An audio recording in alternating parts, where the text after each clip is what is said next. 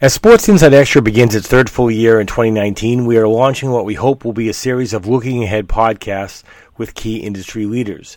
In this second installment of 2019, we speak with Matt Priest, President and CEO of the Footwear Distributors and Retailers of America, and also with Terry Shallow, the Executive Director of the Running Industry Association. Well, next we're speaking with Terry Shallow, the Executive Director of the Running Industry Association.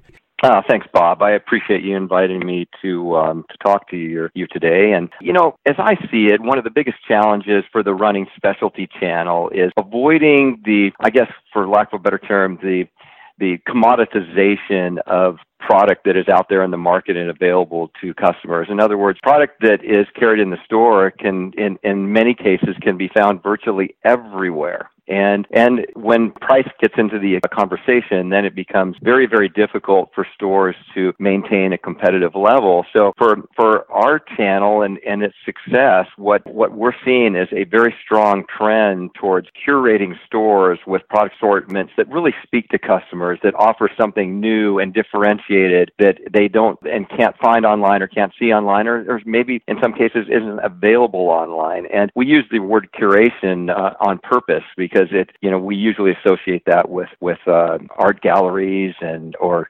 museums, but in essence, it's about creating a customer experience or experience for the visitor. And so, in that context, it's very important for stores to ensure that they're looking towards, of course, they want to satisfy the needs of customers for the products that they expect to see in the store, but surprising and delighting that customer with something new and again something differentiated and fresh is really important. Within that context, I think it's also important for retailers to understand that the brands that they're supporting and brands to understand that retailers are going to support brands that support them. So we all know that direct-to-consumer sales from a brand strategy standpoint is here to stay. But as that strategy evolves, it's important for brands to realize that they do everything they can do to create a fair and level playing field for all channels of distribution, in particular specialty retail. And so what we're seeing is brands, when retailers are only going to carry so many brands, but brands that offer very clean distribution, that are laser focused on protecting the integrity of their product online and the way they distribute it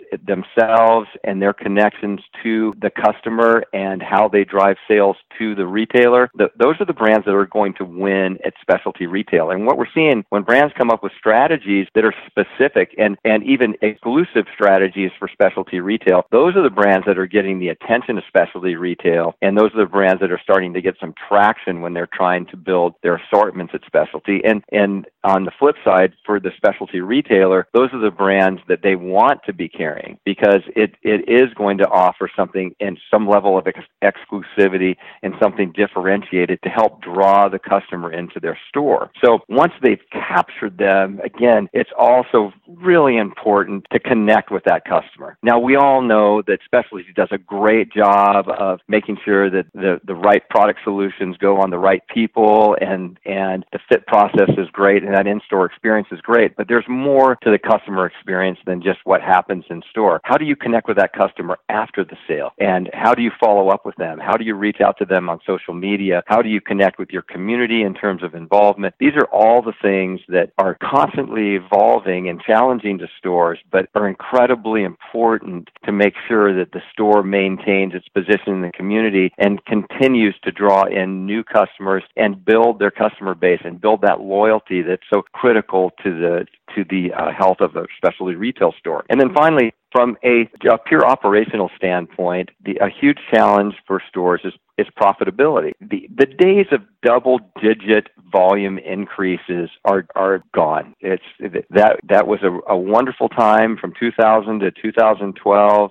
but it's gone now. And now the new normal is single to mid-digit increases, and that's fine, and that's good, healthy growth. But with small volume increases and relatively modest growth, how do you increase profitability? Well, that means you have to have a laser focus on your margins. You have to have good inventory turns. So ensuring that you're very professional in the terms of how you're doing your buys, and again how you're managing that inventory, having the right amount of inventory at the right time, getting more inventory in what sells, and then getting rid of inventory that isn't. Those are the things that are adding to the profitability of stores. Because again, if you can't count on big volume increases, then you have to be focused on your profitability. And while it's a challenge, the better stores are managing that very well and finding that an increase in profitability through margin growth is the key to success. So again, just to kind of recap the four things, you've got to have the right product curation. You have to select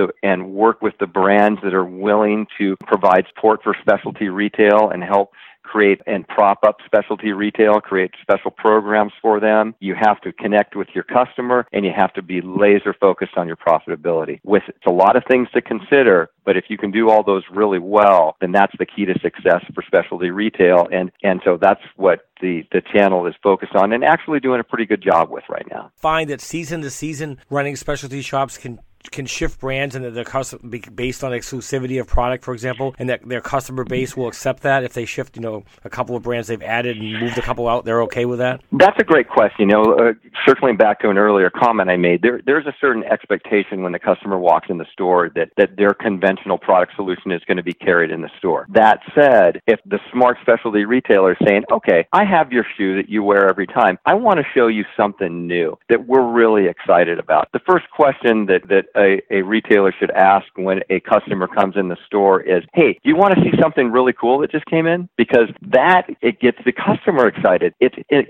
Enthusiasm is infectious. And if you're enthusiastic about something that that is new, that you're carrying in the store, and you share that with a customer, they want to know about it. And so I think those are the things that the smart retailers are doing to help kind of evolve that product mix and change what the customer expectation is in terms of what to expect when they come into the store. What we're seeing is some smaller brands that have not been on the radar screen traditionally are getting a lift because their strategy is, first, you got to make good product, because at the end of the day, the customer, you have to have the right product solutions for them. But let's make the assumption that the product is good and it does what it's supposed to do. It's the brands that are supporting specialty retail and creating exclusives for them that are getting the attention of these retailers. And so you're starting to see a shift in what retailers are carrying. That's usually a footwear conversation, but it's not exclusive to footwear. There's some wonderful accessory brands out there and electronics brands and health and nutrition brands, and just telling that whole story about this kind of holistic running experience that when customers come in and understand there's more to it than just buying a pair of shoes and some running shorts and the top. There's far more to it than that. When the retailer is able to convey that successfully, that's the key to capturing that customer. Is there any concern among running specialty owners about all this whole tariff question? And are they hearing from their vendors it's going to quite impact their price points? That's a good question. In preparation for this discussion, I did some research there, and the interesting thing, I had assumed that before I started doing my research that tariffs were going to be and tariffs and freight costs were going to be a big part of the conversation and a challenge. And yet the feedback that I received is that's kind of settled down. On the footwear side, we're not seeing it, at least not yet. On the apparel side, there's some noise about some higher tariff, but freight costs. But we're not really seeing the tariffs hit our market, at least not yet. And on the freight side, freight charges seem to have kind of settled down. Fuel charges in terms of shipping and all that has kind of moderated somewhat. So we're not seeing big increases there. But that's not to say that can't happen in the near future. You never know. But that doesn't seem to be a significant part of the conversation, at least not right now. You've been listening to Inside the Lab at Formula 4 Media. This is Bob McGee.